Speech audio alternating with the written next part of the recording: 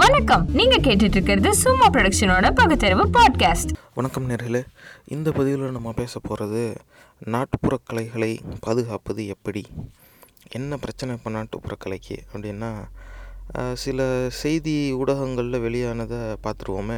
ஊரடங்கு உத்தரவு அமலில் உள்ளதால் சுபமுகூர்த்த நிகழ்ச்சிகள், கோவில் குடைகள் அனைத்தும் ஒத்திவைக்கப்பட்டுள்ளன. இதனால் பழனியில் பிழைப்பின்றி தவிக்கும் நாட்டுப்புற கலைஞர்கள் தங்கள் வாழ்வாதாரத்தை காக்க அரசு நிவாரணம் வழங்க வேண்டும் என கோரிக்கை விடுத்துள்ளனர். தமிழகத்தின் 2வது கொரோனா தொற்று தாக்கம் அதிகரித்து வருவதால் அரசு பல்வேறு பாதுகாப்பு மற்றும் தடுப்பு நடவடிக்கைகளை மேற்கொண்டு வருகிறது.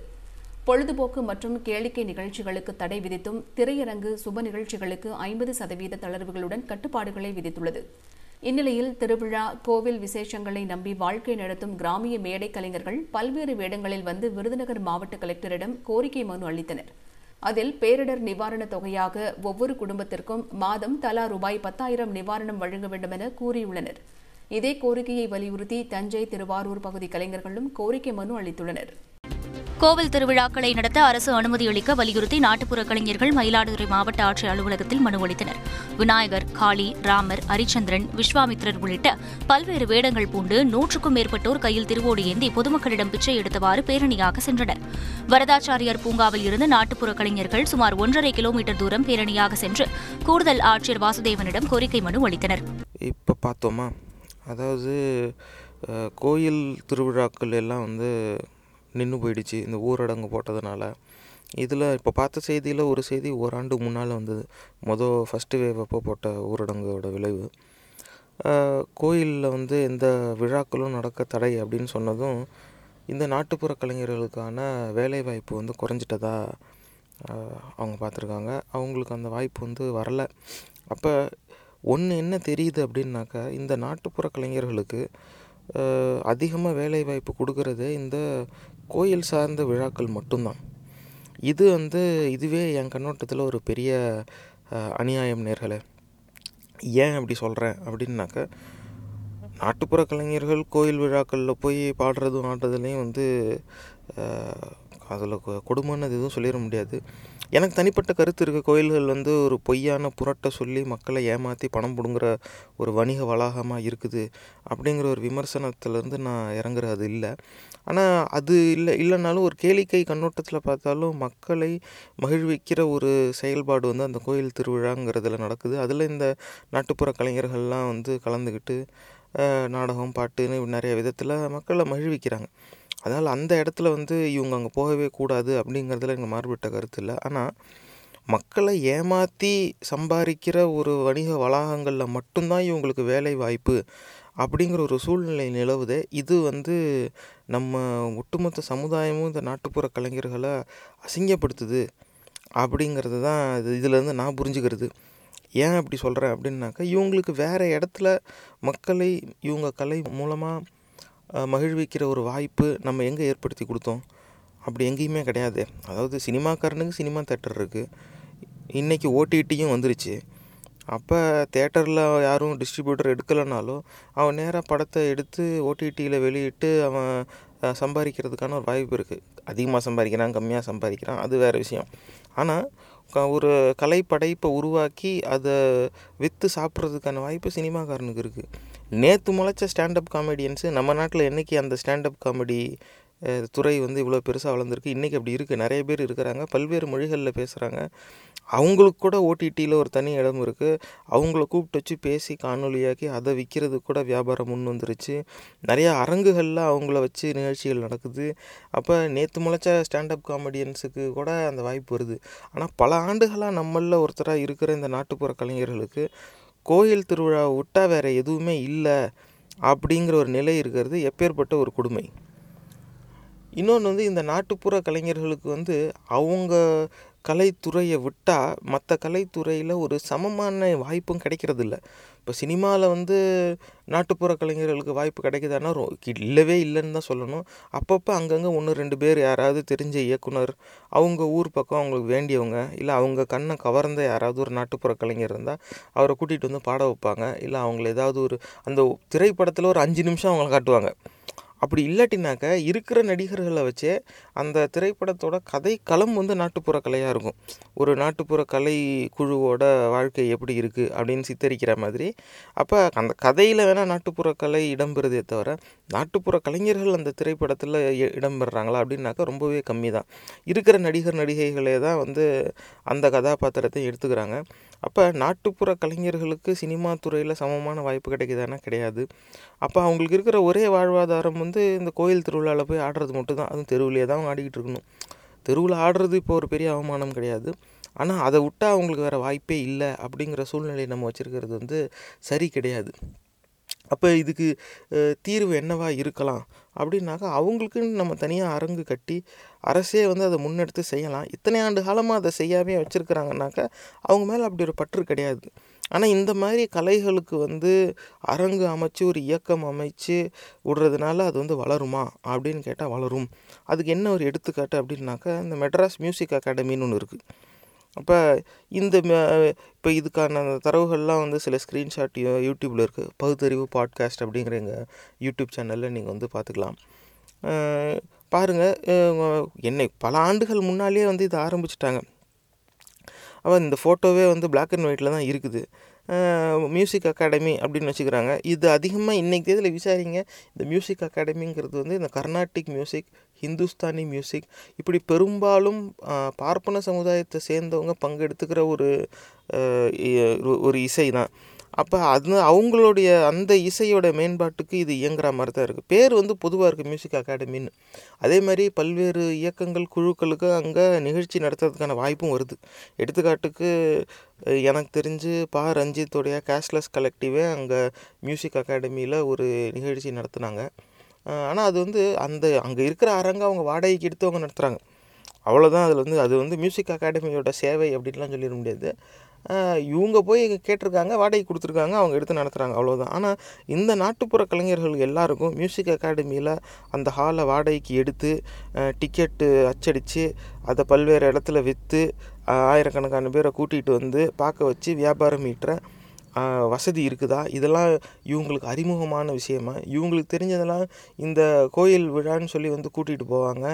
அவங்க ஒரு இரவுக்கு இவ்வளோ அப்படின்னு சொல்லி விலை பேசிடுவாங்க. அதோடு சரி. அங்கே போகிற இடத்துல சாப்பாடு கொடுத்தா உண்டு, இல்லாட்டினா அதுவும் கிடையாது. கடைசியில் விடிய இவங்க கத்திட்டு கடைசியில் பஸ் ஸ்டாண்டுக்கு கூட்டிகிட்டு வந்து விடுறது கூட ஆள் இல்லாத நிலையில் தான் இருப்பாங்க. இப்படி தான் வந்து பெரும்பாலான இந்த நாட்டுப்புற கலைக்குழுக்கள் வந்து இயங்குறாங்க. ஒரு சில கலைக்குழுக்கள் வந்து கொஞ்சம் பிரபலமானவங்க, அவங்களில் சிலர் வந்து இந்த சினிமாலெலாம் அறிமுகமானவங்க, அவங்க எல்லோரும் கொஞ்சம் அதிக விலைக்கு தான் போவாங்க. அவங்கக்கிட்ட கொஞ்சம் வசதி வாய்ப்பு இருக்கும். ஆனால் அது வந்து ஒரு சின்ன சதவீதம் தான். அப்போ இந்த மியூசிக் அகாடமின்னு ஒன்று இருக்குதுல்ல, இப்போ அந்த மியூசிக் அகாடமியோட வரலாறு பாருங்கள். The Music Academy Madras is a landmark institution in the history of the fine arts. It emerged as an offshoot of the All India Congress session held in Madras in December 1927. A music conference was held along with it, and during the deliberations, the idea of a music academy emerged. Inaugurated on August 18, 1928, at the YMCA Auditorium, Esplanade, by Sir C.P. Ramasamy Iyer, it was conceived to be the institution that would set the standard for Carnatic music. In the process, it began in 1929 the practice of hosting annual conferences on music, which in turn spawned the December Music Festival of Madras, one of the largest cultural events of the world. இப்போ இது கேட்டிங்களா நேரில்? அதாவது the institution that would set the standard for Carnatic music. அப்போ அந்த Carnatic music ஆளுங்க அவங்களுக்கான ஒரு வசதி வாய்ப்பை என்றைக்கு 1927, அப்போ நம்ம வந்து விடுதலையே அடையலை, நம்ம இன்னும் வெள்ளைக்காரன் ஆட்சியில் தான் இருக்கோம். வெள்ளைக்கார ஆட்சியில் இருக்கும்போதே இவங்க இந்த கர்நாடிக் மியூசிக்கு இவங்க கலையை வளர்த்துக்கிறதுக்கான ஒரு முயற்சி எடுத்திருக்காங்க. இன்னைய வரைக்கும் அது இருக்குது. அப்போ அது வெற்றிகரமாகவும் அவங்க நடத்துகிறாங்க. இது வந்து கர்நாடிக் மியூசிக்கில் காதல் பாடல் இருக்குதா? கர்நாடிக் மியூசிக்கில் தாலாட்டு இருக்குதா? கர்நாடிக் மியூசிக்கில் விவசாயத்தை பற்றி பாடியிருக்காங்களா அப்படிங்கிறது தெரியாது. சிவனை போற்றி பாட்டு இருக்கும், விஷ்ணுவை போற்றி பாட்டு இருக்கும், விநாயகனை போற்றி பாட்டு இருக்கும். இப்படி சாமியை மட்டும் போற்றி பாடிக்கிட்டு இருப்பாங்க. அதுலேயும் பெரும்பாலும் என்ன மொழியில் பாடுறாங்கங்கிறது தெரியாது. தெலுங்கு அப்படிங்கிறது என் சந்தேகம். ஆனால் அது எதா வேணாலும் இருக்கலாம், யாருக்கும் புரியாது, அவங்களே பாடிக்குவாங்க. ரொம்ப ரசிக்கிற மாதிரி அந்த தேட்டரிக்ஸ்லாம் கொஞ்சம் பயங்கரமாக இருக்கும். அது கேட்டால் இது தெரிஞ்சவங்க புரிஞ்சவங்க தான் இதை ரசிக்க முடியும் அப்படின்றவாங்க. ஒரு பாட்டை கேட்டு ரசிக்கிறதுக்கே பிஹெச்டி பண்ணணுங்கிற நிலையில் வச்சுருப்பாங்க. அதனால் அவங்களே பாடி அவங்களே தட்டிக்கிட்டு அவங்களே ரசிச்சுக்கிட்டு இந்த ஒரு குறிப்பிட்ட ராகத்தை சரியாக பாடினா மழை கொண்டு வரலாம் இப்படிலாம் என்கிட்ட சொல்லியிருக்கிறாங்க இந்த பார்ப்பன சமுதாயத்தை சேர்ந்தவங்க. அந்தளவுக்கு அறியாமையில் அவங்க இருக்காங்கங்கிறது வேறு விஷயம். ஆனால் அந்த அளவுக்கு அறியாமையில் இருந்தாலும் அவங்க அறியாமையை பழகி ரசிக்கிறதுக்கான ஒரு வாய்ப்பை அவங்களே உருவாக்கிக்கிட்டாங்கல்ல.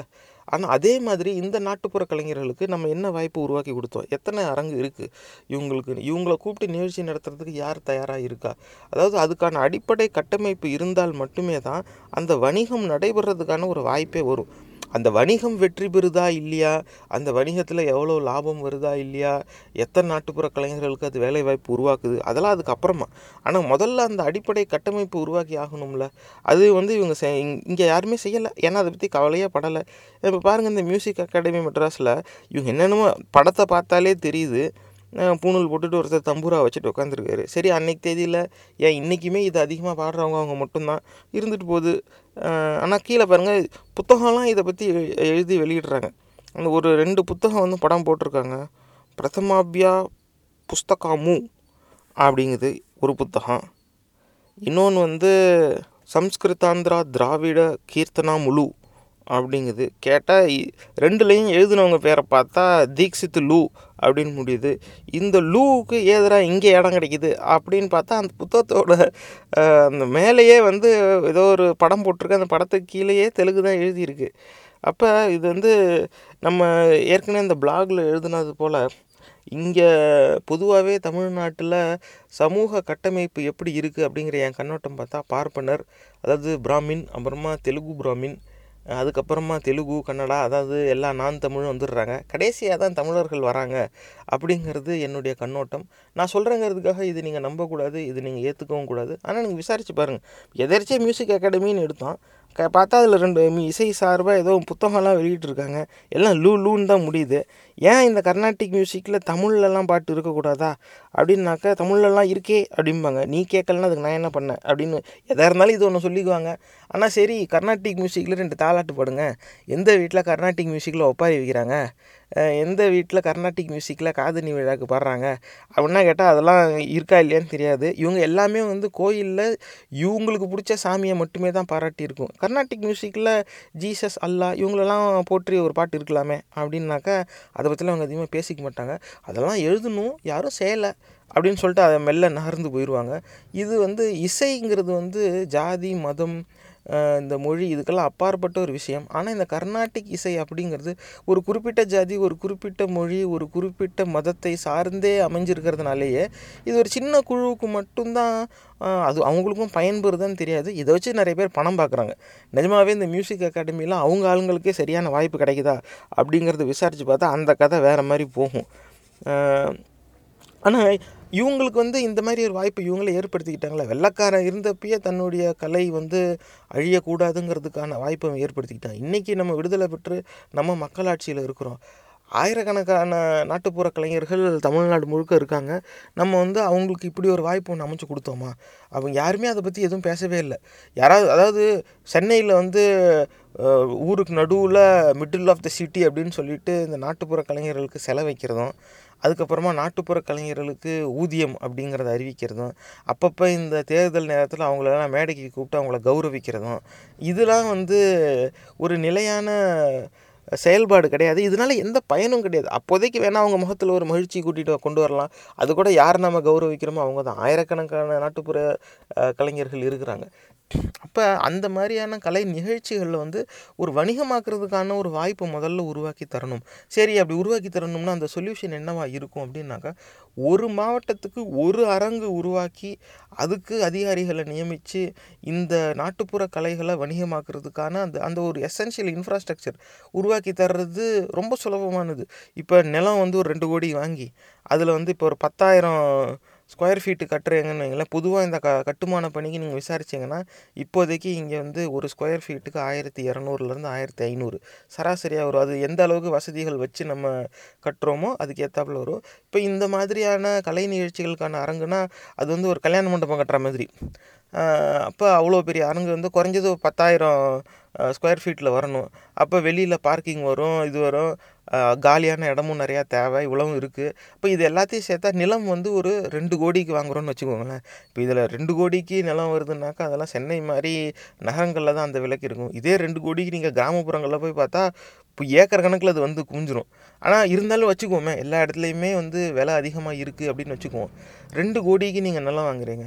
அதுக்கப்புறமா பொதுவாக இந்த மாதிரியான 10,000 ஸ்கொயர் ஃபீட்டுதுனாக்கா 1லேருந்து 1,50 கோடி குறைஞ்சபட்சம் கட்டுமான பண்ணி அதை 2 மடங்கு ஆக்குங்க, 3 கோடின்னு வச்சுக்கோங்க. அப்போ 2 கோடிக்கு நிலம் வாங்கி 3 கோடிக்கு நம்ம அந்த அரங்கை வந்து கட்டி முடித்தோம்னா ஒரு மாவட்டத்துக்கு அந்த மாதிரி ஒரு அரங்கு அமைக்கிறதுக்கு சராசரியாக 5 கோடி ஆகுது. அப்போ 38 மாவட்டம் இப்போதைக்கு இருக்குது.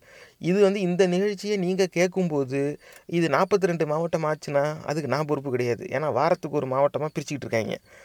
இல்லை தனி நாடுலாம் கேட்குறவங்களாம் இருக்கான். எங்கள் 3ஆம் மாநிலத்தை பிரிங்கிறான். அந்த மாதிரி முக்காப்பையில் நிறைய பேர் இருக்காங்க. அப்போ இப்போதைக்கு இந்த பதிவு போடும்போது 38 மாவட்டம்யா. இப்போ 38 மாவட்டத்துக்கு ஒரு மாவட்டத்துக்கு 5 கோடி அப்படின்னு பார்த்தாலும் நமக்கு வந்து சராசரியாக 190 கோடி வருது இந்த அரங்குகள் அமைக்கிறதுக்கு. 190 கோடிங்கிறது ஒரு அரசுக்கு ஒன்றுமே கிடையாது. ஒட்டுமொத்தமாக அரசு அலுவலகத்தில் டீ வடைக்கு எவ்வளோ செலவு பண்ணுறாங்க ஒரு மாதத்துக்கு அப்படிங்கிறது நீங்கள் கணக்கு பண்ணிங்கன்னா இதை விட பல மடங்கு மேலே போகும். அதனால் 190 கோடிங்கிறது ஒன்றுமே கிடையாது. அந்த செலவு நடக்கிறதே யாருக்கும் தெரியாமல் இருக்கும். அந்த மாதிரி இதுக்குன்னு தனியாக முயற்சி செஞ்சு இதுக்கு எங்கேருந்து வருமானம் வரும், எந்த இடத்துலேருந்து இதுக்கு ஃபண்ட் அலோகேட் பண்ணுவோம், அந்த கேள்விக்கெலாம் இங்கே இடமே கிடையாது. 200 கோடின்னு வச்சுக்கோங்களேன், ரவுண்டாக போட்டு ஒரு 200 கோடி செலவு பண்ணி ஒரு மாவட்டத்தில் ஒரு அரங்குன்னு வச்சு இது மூலமாக வேலை வாய்ப்பும் உருவாகும். ஏன்னா அந்த அரங்குக்கான அதிகாரிகள், நிர்வாக அதிகாரிகள் இருப்பாங்க, அப்புறம் வேலை செய்கிற பணியாட்கள், இவங்க அத்தனை பேருக்கு அது அரசு வேலையாகவும் இருக்கும். இந்த மாதிரி உருவாக்கி தந்துட்டா அவங்க அந்தந்த மாவட்டத்தில் தனியாக அரசு தலைமையில் ஒரு அமைப்பை வச்சு எல்லா நாட்டுப்புற கலைஞர்களையும் அங்கே வந்து பதிவு செய்ய வச்சுக்கலாம். யாரெல்லாம் நான் பாடுறவன், நான் ஆடுறவன், நான் வாசிக்கிறவன், எல்லாத்துலேயும் அவங்க வந்து பதிவு செஞ்சு வச்சுக்கலாம். அவங்கவுங்க அதாவது அரசு ஒரு குறிப்பிட்ட சம்பளம் அவங்களுக்கு தர்றாங்களோ தருதோ இல்லையோ, கலை நிகழ்ச்சிக்கு ஏற்றாப்புல கொடுத்தாலே போதும். ஏன்னா பதிவு செஞ்சுட்டாவே மாதம் மாதம் இவ்வளோ பணம் வரும் அப்படின்னு கொடுத்தா ரொம்ப நல்லது. ஆனால் எடுத்தோடனே அந்த மாதிரி கொடுக்க ஆரம்பித்தா இந்த முயற்சிக்கான பொருளாதார தேவை வந்து ரொம்ப அதிகமாக இருக்கும். அதனாலேயே இந்த பொருளாதார சுமை கருதி நிறைய பேர் சாப்பிடாமல் இருக்காங்க. இந்த நேரத்தில் இதெல்லாம் செய்யணுமா அப்படின்னு சொல்லி இதை கைவிட வாய்ப்பு இருக்குது. அதனால் அதை நம்ம இப்போ பிற்காலத்தில் கொண்டு வந்துக்கிட்டாலும் இப்போதைக்கு குறைஞ்சபட்சம் என்னென்ன நிகழ்ச்சி நடக்குதோ, எதுக்கு டிக்கெட் வசூல் ஆகுதோ, அந்த எதில் பங்கெடுத்துக்கிறாங்களோ அந்த நிகழ்ச்சிக்கான கூலி இந்த நாட்டுப்புற கலைஞர்களுக்கு கிடைக்கலாம். அப்போ கோயில் திருவிழான்னு சொல்லி போய் ரோட்லேயே ஆடிக்கிட்டு இருக்கிறவங்க ஒரு அரங்கில் மேடை ஏறி அதை ஆடுறதுக்கும் பாடுறதுக்கும் ஒரு வாய்ப்பு கிடைக்கிது. ஏன்னா இப்போ இந்த காணொலியில் நீங்கள் பார்த்தா வெறும் இந்த இல்லாத கதாபாத்திரங்கள், இந்த சாமின்னு சொல்கிற இல்லாத கதாபாத்திரங்களை மட்டுமே வேடமாக அணிஞ்சு வராங்க. அப்படி இருக்கணும் கிடையாது. அவங்க அந்த கலைஞர்கள் வந்து பல்வேறு விதமான கலை படைப்புகளை உருவாக்குற திறமை உடையவர்கள். அவங்க வந்து சமத்துவம், சமூக நீதி, இந்த மாதிரி எத்தனையோ விதமான விஷயங்களில் வந்து அவங்க வந்து நாடகமாக பாட்டாக எழுதி பாடி ஆடி மக்களை வந்து மகிழ்விச்சிருவாங்க. அதுவும் நீங்கள் வந்து குறிப்பாக எத்தனை பேர் நீங்கள் பார்த்துருப்பீங்கன்னு தெரியாது, இந்த இறந்து போயிட்டாக்க அந்த கருமாதின்னு ஒன்று நடக்கும். இப்போ அந்த கருமாதின்னு நடக்கும்போது அந்த இரவு முழுக்க தூங்காமல் இருப்பாங்க. அப்போ வந்து எல்லோரும் ஒரு பக்கம் அழுதுகிட்டு இருப்பாங்க, இன்னொரு பக்கம் எல்லோரும் அமைதியாக உட்காந்துருப்பாங்க. அப்போ ஒரு சாவு விழுந்த வீட்டில் அந்த நம்மளில் ஒருத்தர் இறந்துட்டாங்கங்கிற ஞாபகம் போகாத நிலையில் ஆடியன்ஸ் இருப்பாங்க. அந்த நேரத்தில் ஒரு 5 பேர் வந்து ஒரு ஸ்க்ரீனை பின்னாடி கட்டிட்டு முன்னாடி நின்றுட்டு விடிய விடிய எல்லாரையும் கண்கலங்க சிரிக்க வச்சுருவாங்க. அதாவது மற்ற நேரத்தில் சிரிக்க வைக்கிறதுங்கிறது ஒன்று, சாவு வீட்டில் போய் அவங்கள சிரிக்க வைக்கிறாங்க. அதுவும் எல்லா வயசுக்காரங்களையும் சிரிக்க வைப்பாங்க. அவங்க சொல்கிற ஒரு நகைச்சுவையும் குழந்தைங்களுக்கு அது ஒரு மாதிரி புரியும், பெரியவங்களுக்கு அது ஒரு மாதிரி புரியும். எல்லாருமே ரசித்து சிரிப்பாங்க. நகரத்துலேருந்து வந்தவங்களும் ரசித்து சிரிப்பாங்க, கிராமத்தில் இருக்கிறவங்களும் ரசித்து சிரிப்பாங்க. இதெல்லாம் வந்து இன்றைக்கு தேதியில் இதெல்லாம் வந்து மேற்கத்திய நாடுகளில் இந்த மாதிரி ஆட்கள் இருக்காங்கன்னு தெரிஞ்சாக்க எல்லாம் அந்த ஓட்டு அரங்கம்லாம் வந்து ஹவுஸ்ஃபுல்லுன்னு சொல்லுவாங்கள்ல, பெரிய பெரிய ஸ்டாண்டப் காமெடியன்ஸோட ஷோ, அந்த மாதிரி இவங்களும் வந்து பெரிய பிரபலமான கலைஞர்களாக வரலாம். ஆனால் அதுக்கான வாய்ப்பு வந்து இவங்களுக்கு இன்னை வரைக்கும் கிடைக்காம தான் இருக்குது. அதனால் இந்த கலைஞர்கள் பல்வேறு விதமான கலைப்படைப்புகளை உருவாக்குவாங்க. அப்போ ஒரு அரங்கம் அமைச்சு கலை நிகழ்ச்சிகள் வச்சு இவங்களுடைய கலையை ஒரு வணிகமாக்குறதுக்கான ஒரு பிஸ்னஸ் மாடல் வந்துச்சுனாக்கா இதுலேயே வந்து நகைச்சுவை நாடகம் இருக்கும், பாடிக்கிட்டே ஆடுவாங்க, இந்த மாதிரி நிறையா நிகழ்ச்சி இருக்கும். மக்களுக்கு எது விருப்பமோ அதை வந்து அவங்க பார்த்துக்கலாம். அப்போ இதை நிர்வாகம் பண்ணி இதை நடத்துகிறவங்க இருக்காங்கல்ல, அவங்க வந்து எல்லா விதமான கலைகளுக்கும் சமமான வாய்ப்பு தந்து, இப்போ திங்கக்கிழமை ஆடுறவங்களுக்கு ஒரு வாய்ப்பு, செவ்வாய்க்கிழமை பாடுறவங்களுக்கு ஒரு வாய்ப்பு, அப்புறம் புதன்கிழமை வெறும் நாடகம், இந்த மாதிரி ஒருத்தவங்களும் வச்சு. ஏன்னா இதிலே பல்வேறு இது இருக்குல்ல, ஒயிலாட்டம், மயிலாட்டம், பொய்க்கால் குதிரை, இப்படி பல இது இருக்குது, புலியாட்டம்னு. அது இல்லாமல் இந்த நாடகக்குழுவும் நிறைய பேர் இருப்பாங்க. இப்போ எல்லாருக்கும் வாய்ப்பு வர மாதிரியான இது அமைச்சு அதுக்கப்புறமா என்ன மாதிரியான நிகழ்ச்சிக்கு அதிகமான மக்கள் வராங்க அப்படிங்கிறத பார்க்கலாம். ஏன்னா இந்த மியூசிக் அகாடமி இந்த மாதிரி இடத்துலலாம் பார்த்தா மியூசிக் ஃபெஸ்டிவல்னு போடுவாங்க. அவங்க இணையதளத்துலேயே போய் பாருங்கள், வெளிநாட்டில் இருக்கிறவங்க இணையதளம் மூலமாக பார்க்குறதுக்கு டாலர்ஸ்லலாம் டிக்கெட்டு போடுறாங்க. இவங்க வந்து டாலர்ஸ்லலாம் இவங்களுக்கு டிக்கெட் வாங்கி தர தேவையில்ல, நம்ம ஊர் ரூபாயில் இங்கே இருக்கிறவன்ட்ட வாங்கி கொடுத்தாலே போதும். அப்போ இந்த மாதிரியான விழாக்கள் நடத்தலாம். நாட்டுப்புற கலைக்கும் இவங்க ஃபெஸ்டிவல் வைக்கலாம். வச்சு இத்தனை பேர் வந்தாங்கனாக்கா ஒரு டிக்கெட் 1000 சொன்னாலும் கொடுத்து பார்க்குறதுக்கு ஆள் இருப்பாங்க. ஆனால் விலையை அதிகமாக வைக்கணும்னு அவசியம் இல்லை. சாமானிய மக்கள் வந்து பார்க்குற மாதிரி மலிவான விலையில் இருந்தால் தான் எல்லோரும் வந்து பார்ப்பாங்க. அப்போ சனி ஞாயிறில் ஓய்வு நேரம் இருக்கும் பொழுது குடும்பத்தோடு போய் திரையரங்குக்கு போய் திரைப்படம் தான் பார்க்கணும்னு கிடையாது. இந்த அரங்குகளுக்கு வந்து தன்னுடைய பண்பாட்டில் ஒரு அங்கமாக இருக்கிற கலை நிகழ்ச்சிகளையும் மக்கள் குடும்பத்தோடு ரசிக்கலாம் அப்படிங்கிற வாய்ப்பை இன்னைய வரைக்கும் நம்ம உருவாக்காமல் வச்சுருக்கோங்கிறது வந்து அநீதின்லாம் சொல்ல முடியாது. இது அக்கிரமம், இது வந்து ஒரு குற்ற செயலாக தான் நான் பார்க்குறேன். ஏன் யாருக்குமே இது தோண மாட்டேங்குது? நான் என்ன சீஃப் மினிஸ்டராக இருந்திருக்கேன்னா, பிரைம் மினிஸ்டராக இருந்திருக்கேன்னா, எனக்கு அப்படின்னா என்னன்னு கூட தெரியாது. எனக்கே இவ்வளோ தோணும்போது இந்த நிர்வாக பொறுப்பில் நாங்களாம் அரசியல் அனுபவம் உடையவர்கள், எங்களுக்கெல்லாம் அட்மினிஸ்ட்ரேஷன் எக்ஸ்பீரியன்ஸ் இருக்குது, இப்படி ஊரை ஏமாற்றிட்டு இருக்கிறவனுங்க இதை செஞ்சுருக்கணுமா இல்லையா? ஏன் செய்யலை? ஏன்னா இவங்க மூலமாக வருமானம் வருமா வராதாங்கிறது அவனுக்கு தெரியாது. இவங்களை அப்படி மேலே ஏற்றி விட்றது அவனுக்கு விருப்பமும் கிடையாது. அவனுக்கு அவனோட வியாபாரம், அவனுக்கு எவன் பணம் தருவானோ அவனை மட்டும் காப்பாற்றணுங்கிற எண்ணம். இந்த எண்ணத்தில் உடையவர்கள் மட்டுமே ஆட்சி பொறுப்பில் இருக்கிறதுனால இந்தமாரி நம்மளோட கலை பண்பாடு வந்து அழிக்கப்பட்டுருச்சு. இந்த நாட்டுப்புற கலைஞர்கள் கோயில் திருவிழாக்கள்ங்கிற பேரில் போய் அந்த இல்லாத கதாபாத்திரங்களை வேடமாக அணிஞ்சு மட்டும் ஏன் ஆடணும்? எத்தனையோ விதமாக இவங்க வேடம் அணிஞ்சு ஆடலாம். ஏன்னா அந்த கோயில் திருவிழாக்களில் இப்படி போனால் தான் இவங்களுக்கு வாய்ப்பு கிடைக்கும், இல்லைன்னா அதுவும் கிடைக்காது. இவங்க அந்த இடத்துல போயிட்டு பகுத்தறிவு பேசிக்கிட்டே, இப்படிலாம் கிடையாது, நாங்கள் இப்படி தான் பேசுவோம் அப்படின்னாக்கா அந்த கோயில் நிர்வாகம் பண்ணுறவங்க யார் புக் பண்ணுறாங்களோ அவங்க இவங்களை கூப்பிட மாட்டாங்க. சும்மாவே இவங்களுக்கு வருஷத்தில் 2-3 மாதம் தான் வேலைன்னு இருக்குது. அதையும் வந்து இது பேசி கெடுத்துக்கிட்டு இருக்க முடியாது. அதனால் வேறு வழி இல்லாமல் இவங்க அந்த மாதிரி இருக்கிறாங்க. அந்தமாரி செய்கிறதுல வந்து மாறுபட்ட கருத்து கிடையாது. இவங்களுக்கு அந்த வேடம் அணிஞ்சு ஆடுறதுல ஒரு விருப்பம் இருக்குமே, ஆனால் தாராளமாக செய்யட்டும். ஆனால் அது மட்டும்தான் இவங்களுக்கான வாய்ப்பு அப்படின்னு நம்ம விட்டு வைக்கிறது எந்த விதத்துலையும் நியாயம் கிடையாது நேர்களே. அப்போ ஒரு 200 கோடி செலவில் எல்லா மாவட்டத்துலேயும் ஒரு அரங்கு அமைச்சு இந்த நாட்டுப்புற கலைஞர்களுக்கு அவங்களுடைய கலை நிகழ்ச்சிகளை வணிகமாக்குறதுக்கான ஒரு வாய்ப்பை அரசு ஏற்படுத்தி கொடுக்கணும் அப்படிங்கிற வேண்டுகோளை நம்ம முன் வைப்போம். ஆனால் நம்ம வேண்டுகோள் எவன் கேட்குறான், ஏன் செய்ய போகிறான்? ஆனால் ஏன் இதை இப்போ இதில் பதிவு செய்கிறோன்னா, வருங்கால தலைவர்களாகிய நீங்கள் நாளைக்கு வந்து, ஏன்னா இன்றைக்கி நிறைய பேர் நீங்கள் 20-30 வயது உடையவர்கள் இதை கேட்டுக்கிட்டு இருக்கீங்கல்ல, இன்னையிலேருந்து 30 ஆண்டுகள் கழிச்சு நீங்கள் 50-60 வயசில் நிர்வாக பொறுப்பில் இருப்பீங்க. உங்களில் சிலர் அரசியல்வாதியாக இருக்கலாம், அரசு அதிகாரிகளாக இருக்கலாம். உங்களுக்கு அந்த வாய்ப்பு வருமே, ஆனால் தயவு செஞ்சு இந்த நாட்டுப்புற கலைஞர்களுக்கு ஒரு நிரந்தரமான ஒரு வணிக வாய்ப்பை உருவாக்கி கொடுங்க. அந்த பிஸ்னஸ் மாடல் சக்சீட் ஆகுது ஆகலை அதெல்லாம் அப்புறம் பார்த்துக்கலாம்.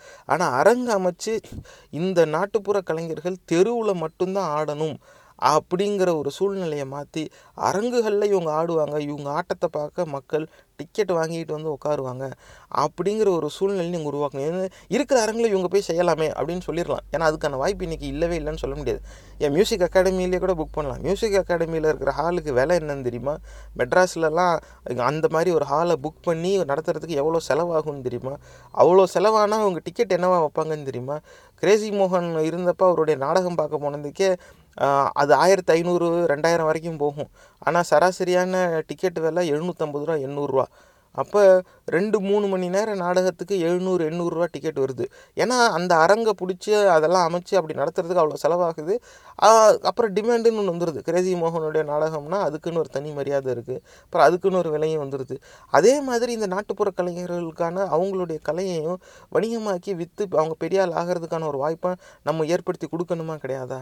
அப்போ ஏன் அதாவது எங்கிருந்தோ வர அந்த ஸ்டாண்டப் காமெடிங்கிற அந்த ஒரு துறைக்கு இங்கே வாய்ப்பு கிடைக்குது.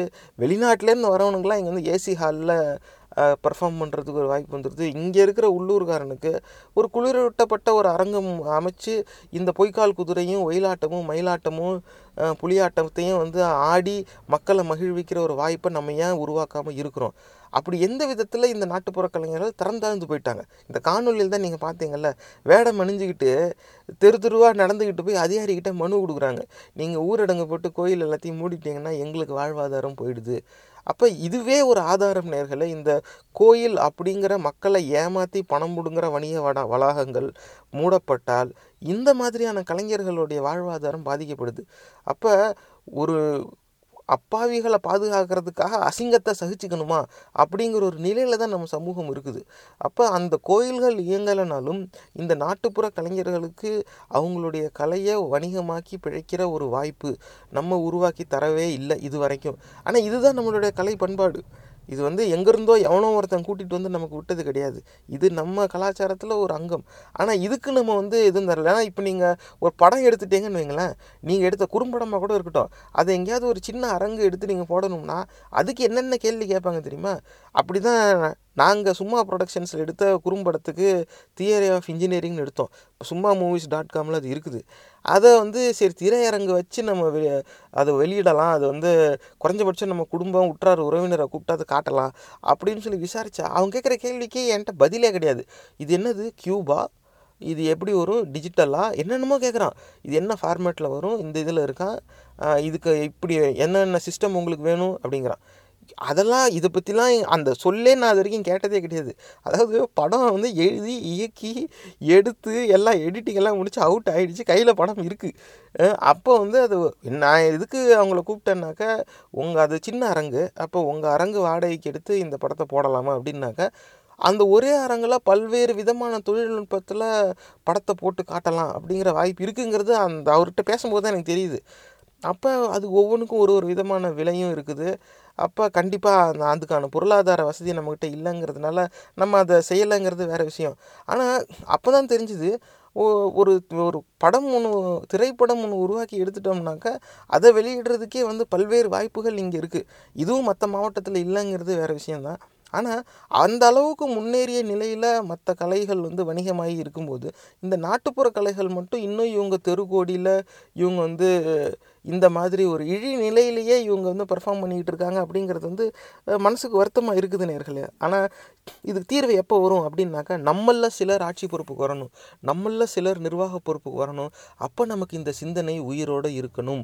அதனால் தயவு செஞ்சு இதை வந்து நீங்கள் கவனத்தில் வச்சுக்கோங்க. நாளைக்கு உங்ககிட்ட அப்படி ஏதாவது ஒரு நிர்வாக பொறுப்போ ஒரு விதமான கட்டுப்பாடோ இல்லை ஒரு பொருளாதார சூழ்நிலையோ, உங்களில் நாளைக்கு சிலர் டாடா பிர்லா அளவுக்கு பெரிய பணக்காரர் ஆகலாம்ல, அப்படி ஆனீங்கன்னாக்கா நீங்கள் பல்வேறு துறையில் முதலீடு போடலாம் அப்படிங்கிற ஒரு சூழ்நிலைக்கு வளர்ந்தீங்கன்னா இந்த நாட்டுப்புற கலைகளை வணிகமாக்குறதுக்கான ஒரு முயற்சியில் இறங்கி அவங்களுக்கு அரங்குகள் ஏற்பாடு செஞ்சு கொடுத்து நீங்கள் வந்து அது உங்களுடைய தொழிலாகவே கூட இருக்கட்டும். ஏன்னா நான் ஏன் இதை அரசு செய்யணும் அப்படின்னு சொல்கிறேன்னாக்கா ஒரு நிரந்தர தீர்வாக அமையுங்கிறதுக்காக. ஆனால் ஒரு மாவட்டத்துக்கு ஒரு அரங்கு தாங்கிறது அடிப்படை தேவை. அதுக்கு மேலே வந்து தனியார் நிறுவனங்களுக்கு நம்ம வழிவகுத்து கொடுத்துடலாம். நீங்கள் யார் வேணால் எத்தனை ஆடிட்டோரியம் வேணாலும் கட்டிக்க, இந்த கலைஞர்களுக்கும் கட்டுப்பாடு கிடையாது. நீ இங்கேயும் பதிவு செஞ்சுக்க, அங்கேயும் பதிவு செஞ்சுக்க.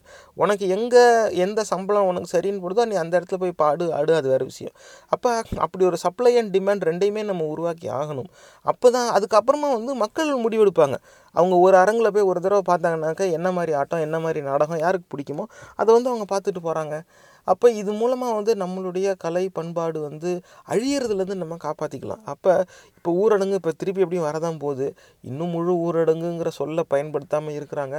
உலகளவில் எல்லாரும் எப்படா இந்தியாவில் ஊரடங்கு வரும் அப்படின்னு பேச்சு வந்துருச்சு. ஏன்னா ஒரு நாளைக்கு 4 லட்சம் பேர் சராசரியாக 4000 கிட்ட இறந்துக்கிட்டு இருக்காங்க. அமெரிக்காவிலையும் இட்டாலியிலையும் எப்படி இறந்தாங்களோ அதோட மோசமான நிலைமைக்கு இந்தியா போயிடுச்சு. அப்போ இந்த ஊரடங்கு கட்டுப்பாடுங்கிறது இன்னும் பல மாதத்துக்கு நீடிக்க தான் போகுது. அப்படி இருக்கும்போது இந்த கோயில் திருவிழாக்கள் இன்னும் தடைப்பட தான் போகுது. அப்போ இந்த நாட்டுப்புற கலைஞர்களுக்கான ஒரு வாய்ப்பு எப்படி வரும்? ஏன்னா இந்த அரங்குன்னு இருந்துச்சுன்னு வைங்களேன், இப்போ ஊரடங்கே இருக்குது அப்படின்னா கூட இவங்க டிக்கெட் விற்க வேண்டாம், பொதுமக்கள் உள்ள அனுமதிக்க வேண்டாம். ஆனால் அந்த அரங்கில் இவங்க ஆடி பாடி அதை காணொலியாக எடுத்து இவங்க ஓடிடியில் விற்கலாம்ல.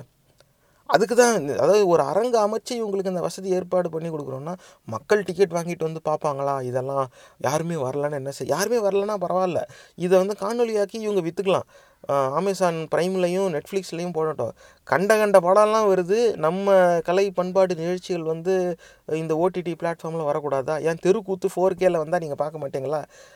அப்போ முதல்ல அந்த வாய்ப்பு உருவாக்குவோம். பார்க்குறாங்க பார்க்கலங்கிறதெல்லாம் அப்புறம். அப்படி தான். ஏன்னா அந்த முயற்சியில் தான் இப்போ சும்மா movies.comனு நாங்கள் ஆரம்பித்ததே வந்து குறும்படங்கள்லேயும் ஒரு வியாபாரம் இருக்குது, குறும்படங்களையும் விற்கலாம். அது வந்து எல்லோரும் ஆயிரக்கணக்கில் கொடுத்து தான் பார்க்கணுன்னு அவசியம் இல்லை. 15 ரூபாய்க்கு குறும்படம் பார்க்கலாம் நேரில். அதுக்கான ஒரு வாய்ப்பை சும்மா ப்ரொடக்ஷன்ஸ் நாங்கள் உருவாக்கியிருக்கோம். போய் பாருங்கள், 3 குறும்படம் இருக்குது. ஆங்கிலத்துலேயும் இருக்குது, தமிழ்லையும் இருக்குது. அடுத்த படம் இயக்கத்தில் இருந்துச்சு. அதுக்கப்புறம் கொரோனா வந்து அதை கொஞ்சம் தடை பண்ணிருச்சு. அதனால் கொஞ்சம் தாமதம் ஆகிக்கிட்டு இருக்குது. ஆனால் எடுத்தாச்சு. இப்போ எடிட்டிங் வேலையில் தான் பாதியில் நின்றுக்கிட்டு இருக்குது. ஆனால் 15 ரூபாய்க்கு நீங்கள் இணையதளத்தில் படம் பார்க்கலாம் அப்படிங்கிற ஒரு வாய்ப்பை உருவாக்கி ஆகணுங்கிறது. ஏன்னா அது இன்னும் கம்மி ஆக்கணுங்கிறது எங்கள் விருப்பம். 5 ரூபாய்க்கு கூட நீங்கள் ஆன்லைனில் பார்க்கலாம் அப்படிங்கிறது தான் எங்கள் நோக்கம். ஆனால் எங்களுக்கு வரக்கூடிய செலவுகளை பார்க்கும்போது அந்த அளவில் இதுக்கான டிக்கெட் ப்ரைஸை வைக்க முடியாது அப்படிங்கிற நிலையில் தான் இப்போ இருக்கும். ஆனால் இதே மாதிரி முயற்சி நீங்கள் எடுக்கலாம் இந்த கலை நிகழ்ச்சிகளுக்கும்.